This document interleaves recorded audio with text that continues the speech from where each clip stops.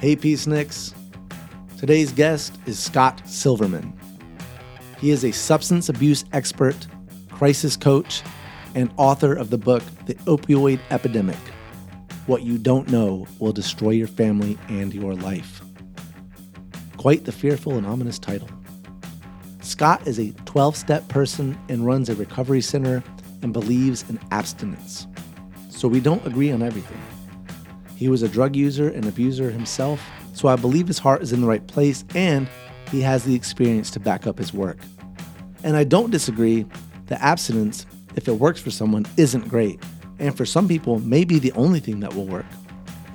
You know, one thing I like that Scott said is that his clinic doesn't turn people away who use cannabis when alcohol is their problem, or methadone to get off heroin.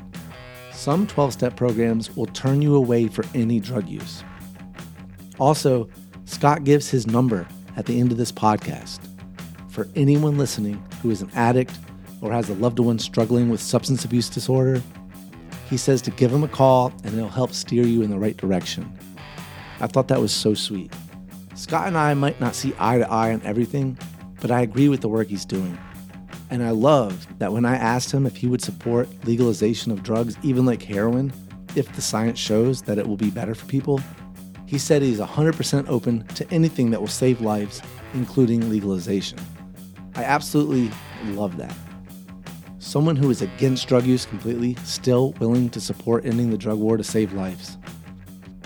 He did say that Colorado is kicking itself for the way it legalized so fast, and that the black market is worse now. And California can't do anything to stop the black market short of subsidizing the cannabis industry.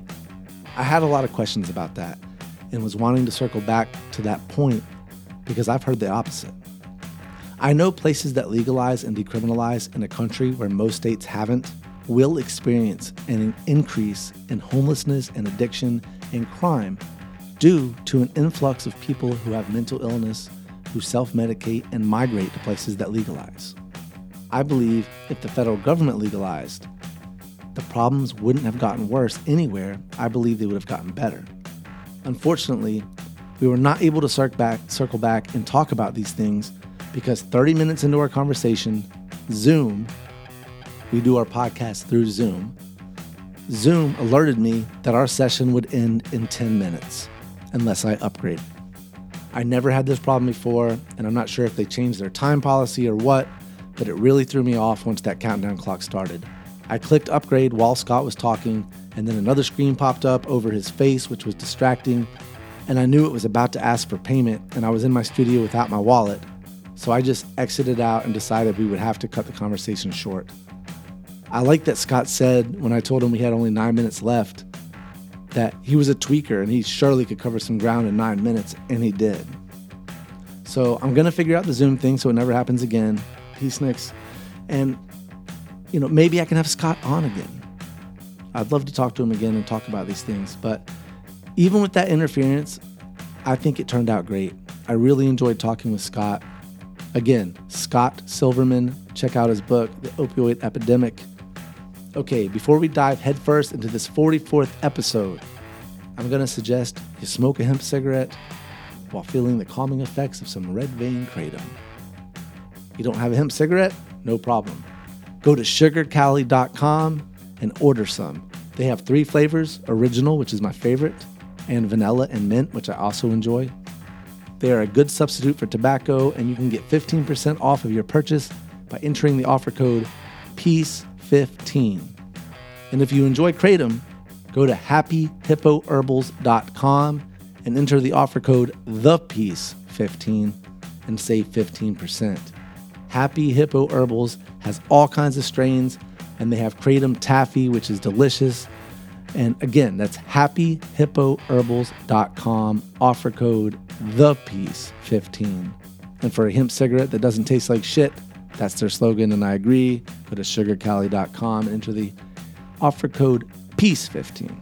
All right, let's dive in with Scott Silverman. America's public enemy number 1 in the United States is drug abuse. Drugs are menacing our society. Any thoughts on the drug problem?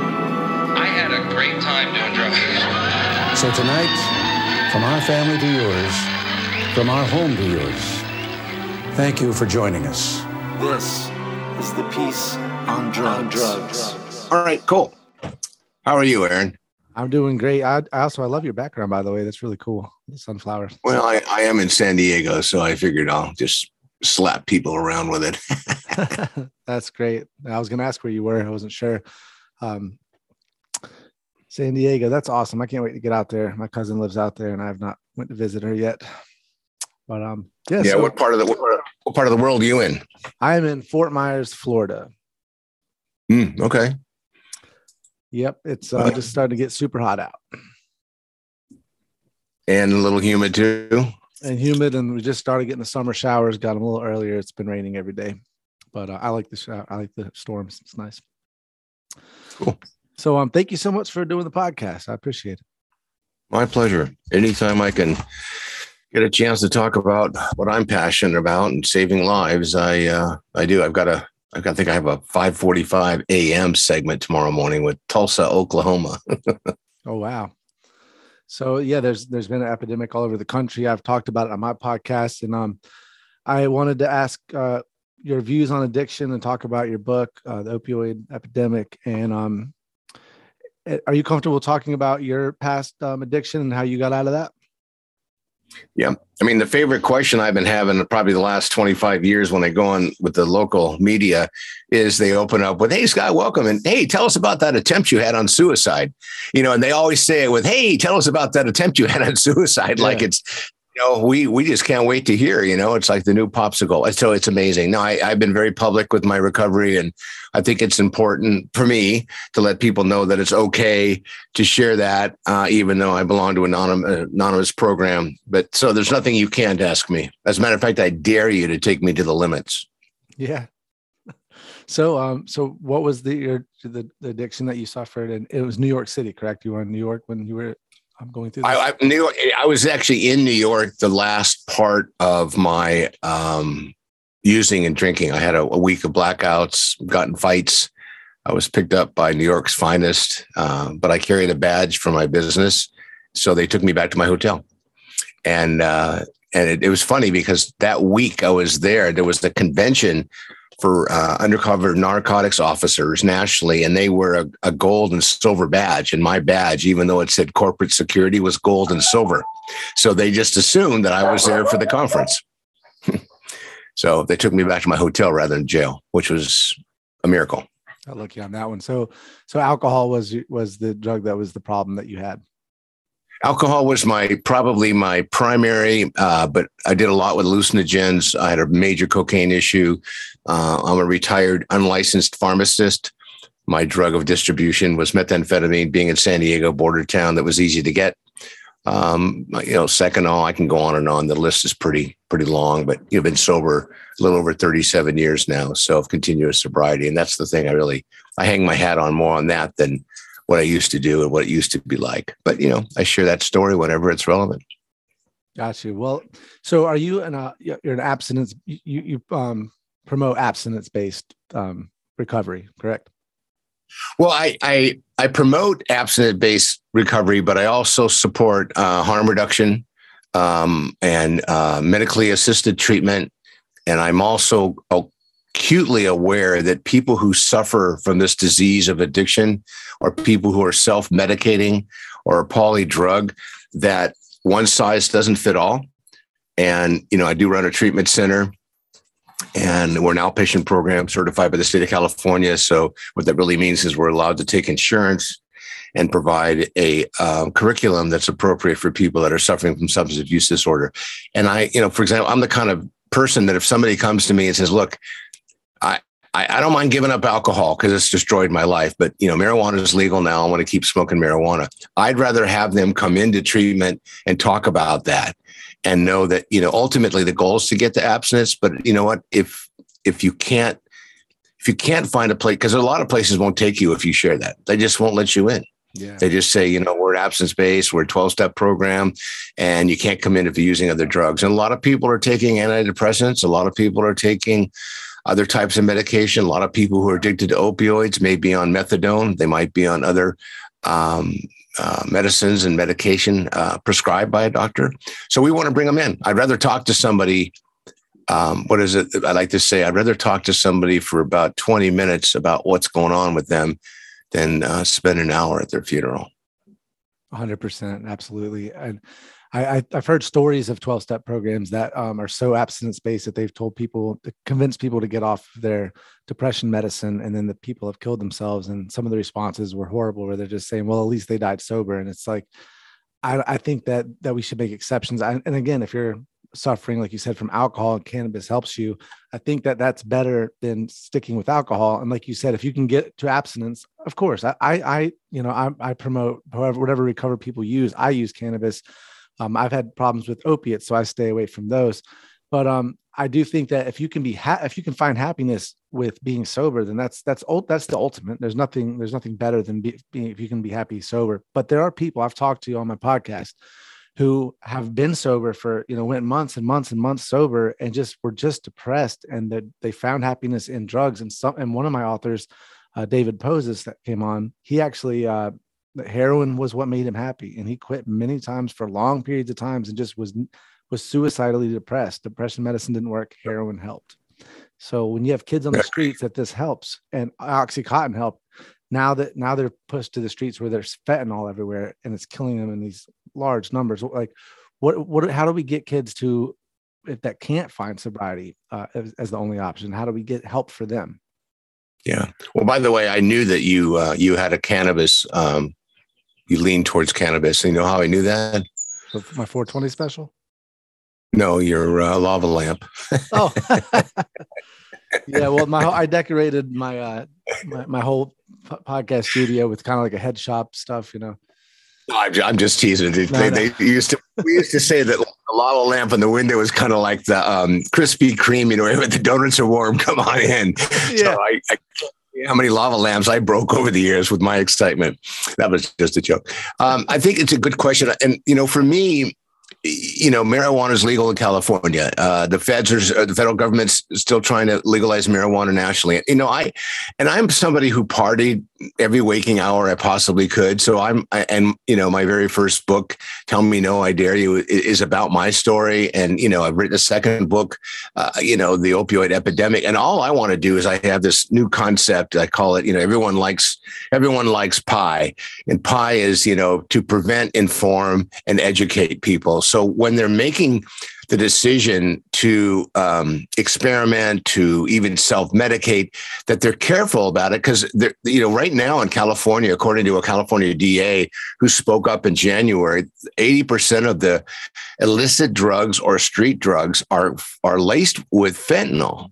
And fentanyl is not a party drug. Fentanyl is a poison. And when I hear stories about, accidental overdoses where young people are, taking counterfeit medication that's laced with fentanyl, and they die at 18, 19, 20, 21 years old, and all they wanted to do was party, it upsets me, and it scares me, and it causes me pause, because you wouldn't drive your car at 60 miles an hour in a rainstorm with your headlights off. So why would you take a pill and put it in your body if you had no idea where it came from? So all I'm asking people to do is be informed, make an informed decision. And if you're not certain, look, I raised two daughters, and it's coming back again. The old date rape drugs are being put in cocktails at bars again, and other things are being put in there. So, we taught our kids, don't pick up a drink at a bar if it wasn't handed to you by the person pouring the drink. So I just want to caution people to just make educated information. Give me an example. Talk about informed educational decision-making. We had a guy here in San Diego. He was interviewed by a reporter, and he wanted to speak up. He says, look, I'm addicted to methamphetamine. I live on the street. I have for years. I choose to put methamphetamine, in front of me because I like it and I want it. And he says, I'm concerned about fentanyl. He says, I got a hold of fentanyl test strips, and I test my methamphetamine to make sure there's no fentanyl in it. Now, for a street consumer, that is sophisticated thinking and smart thinking. It's kind of like, if you were allergic to cheese, or you were lactose intolerant, why would you eat a lot of ice cream and drink a lot of milk in a milkshake, knowing that the aftermath is going to be, it's not going to kill you, but it's certainly going to make you uncomfortable. So I'm open to what people have to say. My only argument with young people is, look, Scott, marijuana is legal. And, and I know what the THC content is in street marijuana today. And I just say, look, the science says developmentally it's going to impact your brain, if not shut it down from developing. So let's talk about, how we make the decision to do what we do. That's all. Yeah. And I have heard things about it messing with the development of the brain when you're for younger people using it. So I do have a lot of questions about that for younger cannabis users, but for adults making adult decisions on cannabis and other drugs too. I mean, if we look at the opiate, like when you talked about people making decisions to take a pill that they don't know where it came from. Well, if you think about someone that got addicted to a prescription medicine, say they're somebody elderly in their family that passed away that left them a good supply and they got addicted to them. And then once that supply runs out, you find someone on the streets that has a Percocet that looks just like the ones you were taking, but they're being made counterfeit with fentanyl in them. And you're going through withdrawals, you're just going to take that. A lot of people are just going to roll the dice. Not everybody, but a lot of people will roll the dice because of their addiction. And especially younger kids. When I was young, I did not care I didn't ask where they came from. Oh, this is ecstasy. This is whatever it is. I'm going to take it because I was going through my own trauma and these drugs were and also didn't really care if I died. Now, luckily fentanyl wasn't all over the streets when I was younger doing that. Because I doubt I would be alive right now had I been doing drugs at this current time, the way I was when I was young. So the question, can we get a safe supply to people while still trying to get people abstinent like they're doing in Switzerland? Do you agree do you think it's possible that we could legalize a drug like heroin for addicts to help them get off of heroin? And some people will stay on heroin. This is just a fact. Yeah. By the way, your description of your substance use, as a young person is identical to mine. I mean, when LSD, we used to come in a format, we called it blotter acid, where the liquid was dripped on a celluloid that would dissolve when you ate it. I was like you. Someone said, you got to try this stuff. I didn't even want to orally take it. I put it into my eyeball. So the tear ducts actually gets the high to your brain quicker. I mean, I used to shoot tequila through my nose because it did things to me through my nose I couldn't get by the time it digested through my system. So I understand that mindset really, really well. And I respect people, and I'm not one who can judge. So to answer your question, other countries who have legalized things, one of the things that they have done, in my opinion, is they have made treatment available immediately to anybody who wants it. So it's not a matter of, and I've spent some time in Amsterdam, and I was in Turkey for a little while, where you go to jail or prison if you get caught. And I was selling hash in Amsterdam in 1976. So I get, what other parts of the world are doing, but they also, with socialized medicine in some countries, and those who legalize it, they make it 100% understood that if you raise your hand and you want treatment, you don't have to make an appointment. You go right into treatment. And I think if we could find a way to do that in this country, then I'd say, let's experiment with legalization. But, we're seeing now just with marijuana, and look, America has got this pill-oriented society. We have a whole different way of looking at medication. I can't tell you, I go to my home group 4 days a week, and probably half of the people there are self-disclosed individuals who have ADHD. So, we are on a lot of medication in this country. I don't think a lot of other countries are. I think, there are countries in, Pakistan and Afghanistan, which I used to get my old hash from. It's part of their daily routine. I mean, in Europe, having a bottle of wine every day was normal. But for us in the U.S., I think we go to excess with a lot of things. And it's not a judgment. It's just kind of a informational factoid that makes us a little bit different. And I think that's why drug manufacturers target the U.S., not only because we have disposable income, but we're the kind of consumer, and people ask me all the time, why would somebody who manufactures and distributes fentanyl, knowing it could kill their consumers, continue to sell the drug? I said, well, every time there's an overdose that hits the news, there's a sales spike. Their sales go up, the consumers increase. And I was like you, somebody would, if I were in this world today using, I would be a fentanyl consumer. And there's a woman who was just interviewed in Skid Row by a guy who's got a huge following on YouTube. And he asked her, he says, well, are you concerned about the fentanyl that's in the drugs today? And she says, oh, I've been doing drugs so long. I'm immune. Fentanyl can't hurt me. And the thing is, fentanyl can, but fentanyl's poison. There's a difference between fentanyl and even marijuana, even Seconal, even cocaine or crack or, methamphetamine. And all of it's stronger and more potent and less expensive than it used to be. But historically, it didn't kill people. Even heroin. I mean, you remember Whitney Houston? When she passed away, I remember it was Dr. What was his name? Was it Dr. Drew? Anyway, one of the big docs, TV docs, was so upset. He said, musicians and entertainment people and sports people, they've been shooting heroin and taking mescaline and hallucinogens for decades. He goes, but today, people who are taking illicit drugs and mixing it with prescription drugs are dying and overdosing. He said, we've never seen this before. And there's not enough studies yet to really tell. For example, if you're on an antidepressant, then you've been on for a long period of time for anxiety, depression, sleep deprivation, whatever, and it's prescribed and monitored, and you mix that with some of the illicit drugs and alcohol, you could overdose from that. Mm-hmm. And that was not something, I'm 68. When I was getting high, that was not an issue. The only time people were getting hurt, generally speaking, is when they were so impaired and they were behind the wheel of a car. Yeah. Yeah. So I don't know if that answers your question or not, but I think one size doesn't fit all. And I know people have been on methadone for a decade or more, even longer, and people poo-poo methadone. And it's probably one of the few things that have really helped people on heroin live a normal life. And I know people on methadone that don't do heroin that still smoke marijuana and drink.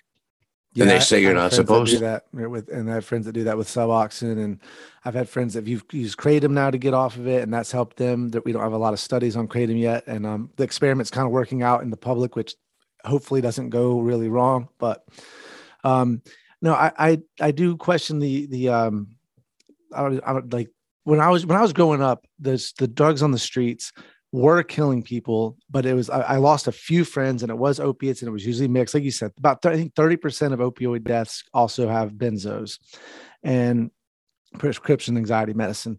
And a lot of them don't, but the fentanyl is killing a lot more people now. But when I grew up, I had friends die. And recently I've had friends that didn't get clean that have died, that like every year there'll be somebody else. And I had a friend in 2020 that died of a fentanyl overdose, and he's not a fentanyl or an opioid user. It was cocaine that had it in it.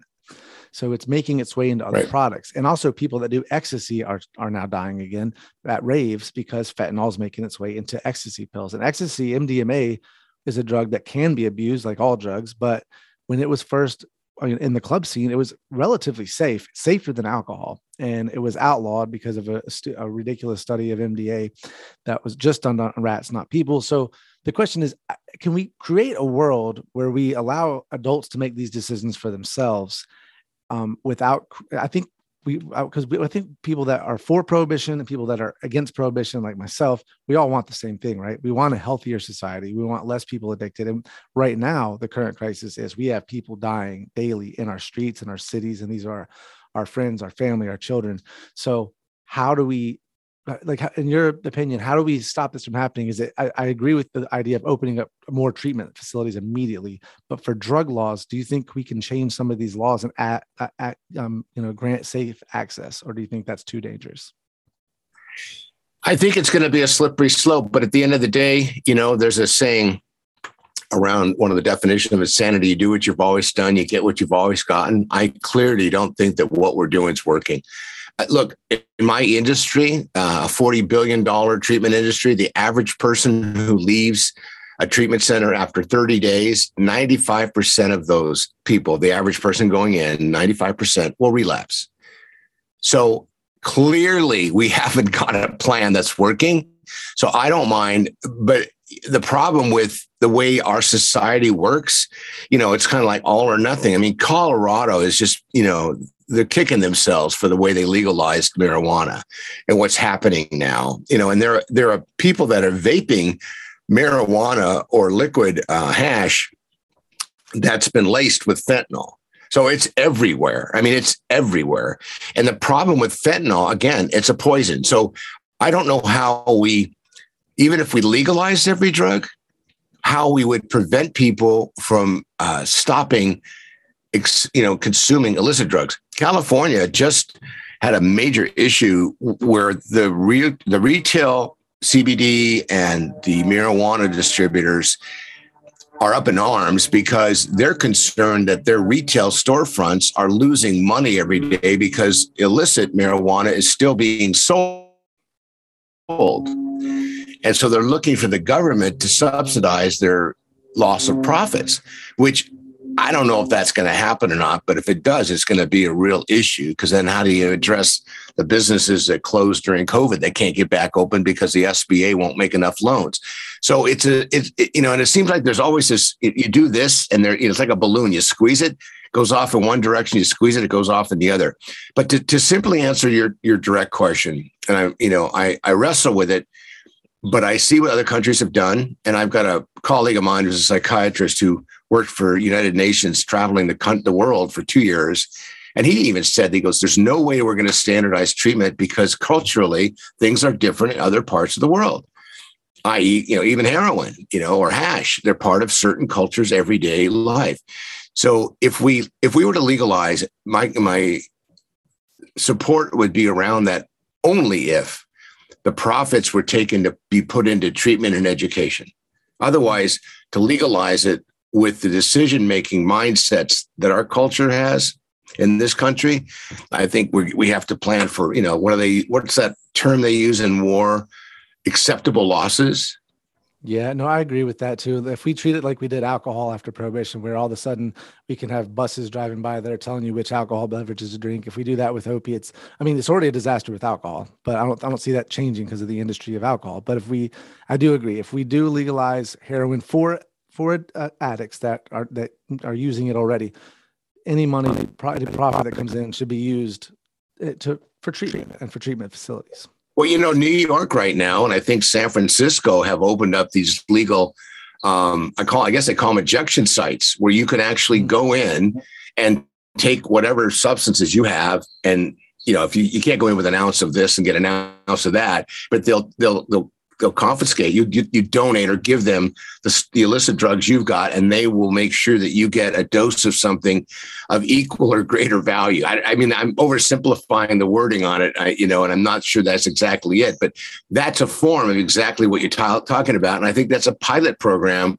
and the studies around those, when they're done, probably will point to whether our society is ready for legalizing things like, but on the other hand too, if people were legally taking pharmaceutically controlled and overseen with quality assurance drugs, I don't think we'd be seeing the overdoses, because they could find a way.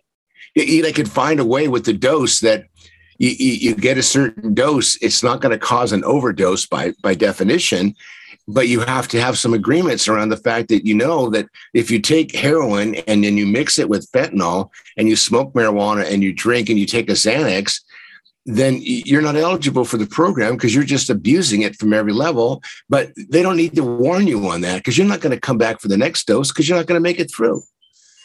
Well, a lot of these people do use a lot of these drugs and survive all of them every single day. And also, but if you go back to what you said about a safe dose, hospitals use fentanyl, morphine, and all these drugs every single day, and nobody dies. And so What's killing people are unregulated doses in an unregulated market. And also, when you go back to the safe injection sites, you were saying that you've heard that there are safe injection sites that are actually offering heroin to match people's heroin. Well, they're giving them something as a substitute. I don't know whether it's heroin or methadone or something like that. Or naloxone. They have naloxone there. That's pretty, from what I've read, all they have, and I've talked to people in harm reduction, the safe injection sites are just a place where there's a nurse on duty, and they've had 0 deaths, but they've had many overdoses because people will go in, they'll shoot up their drug. There's all of a sudden there's too much fentanyl. They go into overdose, but naloxone is a miracle worker. It immediately reverses the effects of opiates. It doesn't get you high at all. So it's just a place where you can go do your drugs and not die if it's a bad batch or whatever. And other countries have done even better things, like Spain. But Spain has decriminalized all drugs. They're all illegal. There's no legal market to purchase them, but there's legal government-funded testing for all drugs. So you can send in a sample of whatever drug you have, and they'll test it. And because of this, 95% of street drugs are pure. And even though there's no legal market for them and there's no promotion of them, and that also puts all the money stays in the hands of the cartels or whoever's promoting, and that's negative. But the positive is nobody's dying there.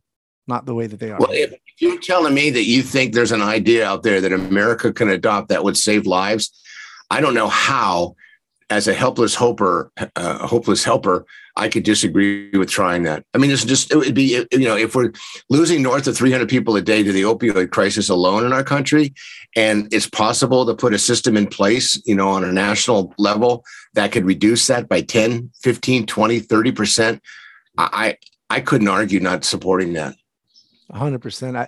The problem is our country doesn't, we're very polarized. And so if one political party started moving this direction, then the other party would simply run a bunch of ads that made them look like they were drug peddlers, and then they'd lose an election. So nothing gets done because of that. And, but there are, like, even in Texas has strict laws. They cannot have safe injection sites there, but they do. There's many nurses risking their careers who are not into drugs, are not into drug cultures. They got into being a nurse to save lives. That's it.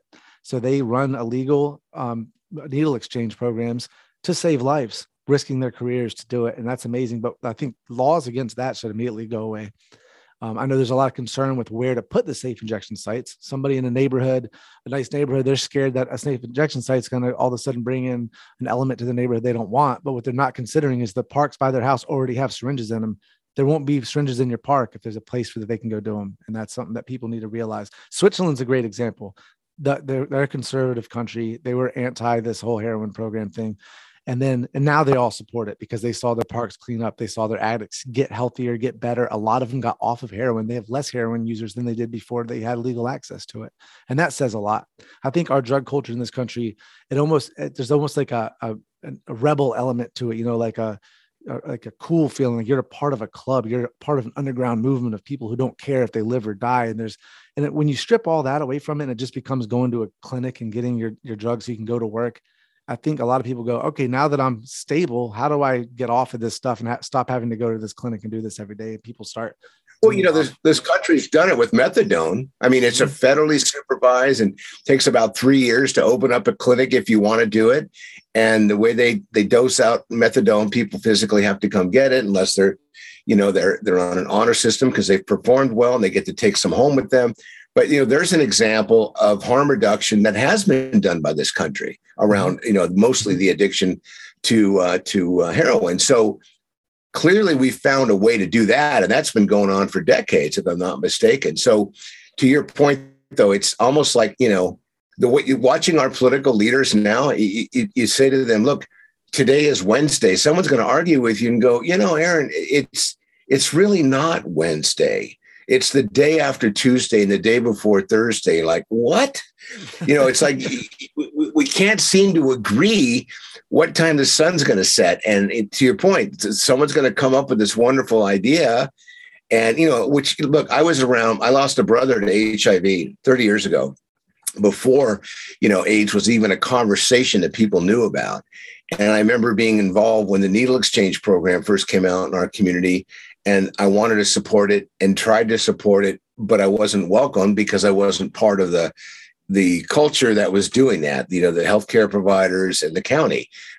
And, that thing was controversial, still stands to be. But at the end of the day, with the volume of people, somebody I interviewed me last week and said we're north of 800 people a day dying between alcohol, opioids, methamphetamine, crack, and that number didn't even include suicide. So if that's true, as a country, we have to be talking about this like we are, as much as we're talking about obesity, diabetes, cataracts, reverse mortgages, buying that insurance, extended insurance for your car. I mean, you see the people that spend money advertising. We need to be talking about this as much, and not in a way that's negative, but it's engaging, and it's passionate, and it's letting people know that, it's okay to make your own decisions, but here's some information that might help you make that decision with more information. It's like learning how to drive. Nobody gets put behind the wheel of a car and says, okay, go for it. Somebody coaches them, and there's someone to ask questions, and you can get almost anything you want on YouTube, but you can't save a life on YouTube. You can get some information, maybe how to do it, Yeah. Sorry, I got distracted. I just got an alert from my Zoom saying the meeting will be over in 10 minutes unless I upgrade. I've never had this problem before. I don't know why it's doing that unless they change their platform. Well, we got 9 minutes. That kind of. Hey, I'm an ex-tweaker. What I can do in 9 minutes, most people can't do it in a day and a half. Unfortunately, we'll have to finish this up, but we got 8 more minutes. Like I say, I've never had that happen. I've had unlimited time on this forever. I don't know why it's doing that. But I wanted to talk about the methadone clinics. One of the problems with them is, methadone is a great drug because of the half-life. It lasts so long that they can take a pill in the morning and be good till the next day. But it doesn't give them the high that a lot of them want. That's why they have relapses with heroin. But the bigger problem is there's not enough of them, and there's not enough room for a lot of people to get in them. I've talked to harm reduction people and had them on my podcast who they'll call every single day different clinics trying to get in just to see, how long it would take hypothetically if they needed to get in, and it'll be weeks and they still can't get in. And then another problem is the hours that they're in operation. I have a friend that had a heroin addict was dating a heroin addict in Fort Lauderdale, and she didn't wake up in time to be there by 9 a.m. And then they closed at 9 a.m. So he had to drive her to a heroin dealer to get heroin, or she was going to start going into withdrawal. And I feel like if it works, and it does work for a lot of people, this methadone, and it's a pretty reliable, safe drug, if that's the only one that they're going to be allowed to prescribe. How do we get funding to keep these, to get more of these open and more available for more people, and to get rehab facilities? Like I'm assuming what you own costs a lot of money for the people. People can't afford $20,000, $25,000 for rehab. How do we get the government to spend the money and invest in this?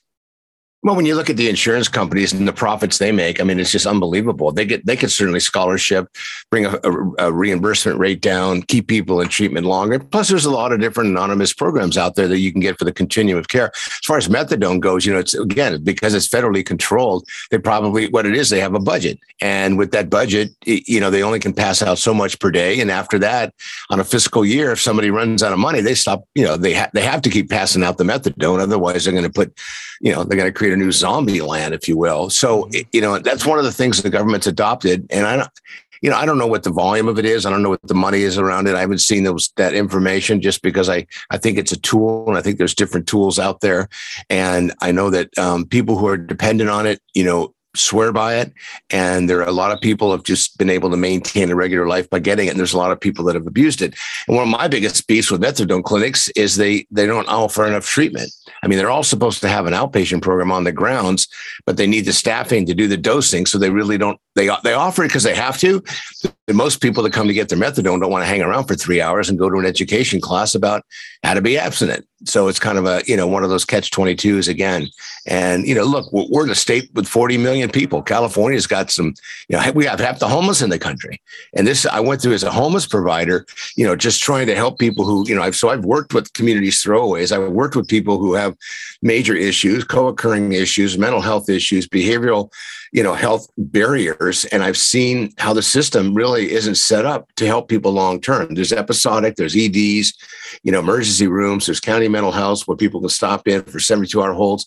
But it's like we as a society have to take much better care of the people in our society in a way that creates systemic change, doesn't contribute or enable. Yeah. I still wonder how we can Well, let me ask you this: in California, how much funding does your state offer for facilities like you run? Is it all privately paid, or is there actual state? Well, for what I do is private. Yeah. And we do graduating sliding scales. We work with a lot of veterans. There's resources for them. And every insurance company I deal with is an arm wrestle and a negotiation because the rates different. I mean, somebody can come to me with, having Blue Cross, but there's 25 different variable plans. The deductible may be $20 for, each session. And I hear, people come in and go, I don't want to spend $20. Guys, come on. You told me you gambled away $500,000 over the last 2 years. It's going to cost you $20 a session. That's $60 a week. For God's sakes, you're saving your own life. Is that really your problem? Well, no, I just wanted to throw it out there. So I think, insurance companies, there's plenty of money because everybody pays a lot for insurance, and even people who are on Medi-Cal or Medicaid, and I'm on Medicare now personally. You pay for it different ways. You have to wait in line. There's long appointment wait times. You have to, you got to go in, you got to sit down, you got to spend a lot of time. And if you were working, you'd be losing income while you're doing that. So I like the idea of socialized medicine personally. I mean, Canada, I think, does it. Most of Europe seems to do it. I was in Amsterdam. I cut myself. I was bleeding out for like 3 days, a slow bleed. And somebody says, you can walk into the hospital. It's free. I go, no way. I walk in. The doctor pulls out a chunk of glass. He says, if you hadn't come in, you could have died on the flight home. Wow. So, being able to have that kind of access to healthcare, it's just, to me, it's got the way we do business with people who suffer. It's not right. It's just, working with veterans, PTSD and other issues, we can do a much better, and put it this way, we can do a much better job, in my opinion. I agree. And also people that are anti-social medicine, they need to realize that our government already spends more money on government funded medicine than countries that have socialized medicine. The problem is our pharmaceutical companies make way too much money on what they're doing. And this is not my area of expertise, but you can look into it. And I've read things about it. Socialized medicine, I think it's a good idea. This for profit on people's health. And also the idea that, we're one of two countries that allows advertising of pharmaceuticals that you have to go to a doctor to ask about. The doctor should be the one telling you what medicine you need. And our country's flip-flop with advertisement. It's just a money grab for all these huge industries. And I hate to do this. We're running out of time on this thing that I didn't know was ever going to be a problem. Like I say, it's never been a problem. So we got about 2 minutes left. Let me ask you this. What advice would you give someone listening who is having an addiction that they can't seem to get off and they don't have the money to go to a facility? What's step one to pick yourself up and to put yourself into a place to get better? Well, if you don't mind, I'll throw my phone number out there and I'll just invite them to call me and we'll talk about it. Call me at 619-993-2738. 619-993-2738. There's, in most metropolitan areas, there's places you can go if you don't have a resource. There is Medi-Cal, there is subsidies, there are faith-based groups, there are 12-step programs. There are different ways to access treatment. And if you're willing and you're ready and you feel like you need some help and you want to do something about the pain you're in, there's always hope and help. That's what I believe. There's always hope and help. And I hope people call, or just go online and Google, how do I get help for my addiction? You'd be amazed at the information that's out there today. Because most counties, they have to provide it because they're funded by the feds and the states, and they have to provide some sort of access treatment. Can you get in this afternoon? Will they come pick you up? Probably not. But you know what? It wasn't that easy to go get your stuff either. You had to work hard to get it. So you put 10% of the effort into getting clean that you put into getting your drugs or alcohol. My sense is you will do real well, because if you've survived it, you've got some great skills. That's great advice. And also for if someone's family member if it's not them themselves suffering, but a family member is the same thing, they can look up the information and being supportive to the person going through it's probably the most important thing, not this tough love thing. We are about out of time. Scott, thank you so much for doing this. And also that was really sweet of you putting your number out there. People just can call you and talk to you. That's awesome. And great person, great work. I love what you're doing. All right, man. Thanks for the opportunity to talk about and help me reduce the stigma. It's awesome. Awesome, man. Thank you. Take care. Peace out. Reducing the stigma. Now, I've talked about this before, and I've said this is the number one thing we can do. There go my dogs. I'm going to leave that in. That's Lieutenant Dan barking. He's a good boy. So reducing the stigma. That is number one, the most important thing that we all can do. If you're listening and you're not yourself ever even thought about using drugs, it's just not been on your radar, you have not had no desire to. Maybe you have a few drinks with dinner or something, as you're just not a drug person. You found this podcast interesting for whatever reasons, you listen to it. Maybe you're one of my sisters or you know me, but I think the first thing we can do if we're on the outside of drug culture is to stop stigmatizing those who are on the inside of that world, where there's pain, there's trauma, there is people that are now having to use drugs that could possibly kill them. They don't know what day could be their last, and they don't know how they're going to get help. We need to stop looking at them as less than human. They are human. They are people. They are just like us. Unfortunately, the drugs that helped them get through the things, or are currently helping them get through the things that they need to get through, are illegal. They are on a dangerous black market. And it might be that if they had a safe supply of the drug that they were doing, and that they could get it regularly, affordably, that they could work through the problems that they're working through and get off of these drugs. That is the world that I think most of us want, is a world where less people are addicted to drugs and no one is dying from them in our streets. Because people have used alcohol, and cannabis, luckily, is a safe drug. Even on the black market, it is relatively safe because it is it's a natural plant. So those drugs have worked for people. People have worked through them, and most people in their early 20s going through these, whatever you want to call them, whether it's drug addictions or drug abusing or just drug using, whatever it is, most of them get to a place better in their life when they get into their 30s and 40s, but a lot of them now aren't making it into their 30s. And I think we need to do more about this. So again, if you like the podcast, please go on Apple Podcasts, give us a 5-star rating. It helps us out. If you want to subscribe to our newsletter, go to www.thepeaceondrugs.com/subscribe. And follow us on Twitter, Instagram, The Peace on Drugs Podcast. Thank you so much for listening. We're going to let Twiggy Branches take us on out.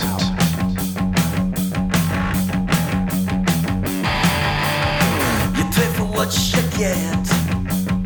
You pay for what you get.